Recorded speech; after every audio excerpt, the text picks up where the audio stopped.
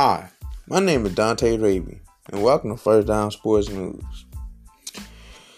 Well, folks, the 2021-2022 NFL season is approaching.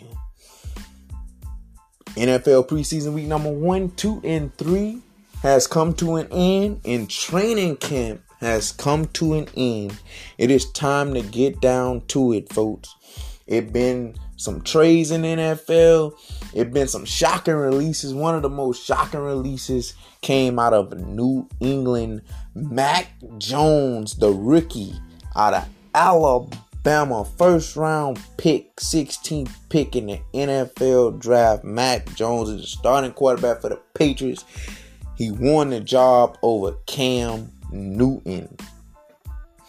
And another shocker coming out of New York Jets. Starting free safety Bless Austin was released by the New York Jets. And folks, the 2021-2022 football season kick off tonight, 8:20 on NBC. It's going to be the American team, the Dallas Cowboys, versus the defending Super Bowl champs, the Tampa Bay Buccaneers, down in Tampa Bay, Florida.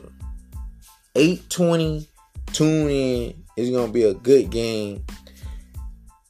See y'all next Wednesday, 7 o'clock p.m. Peace.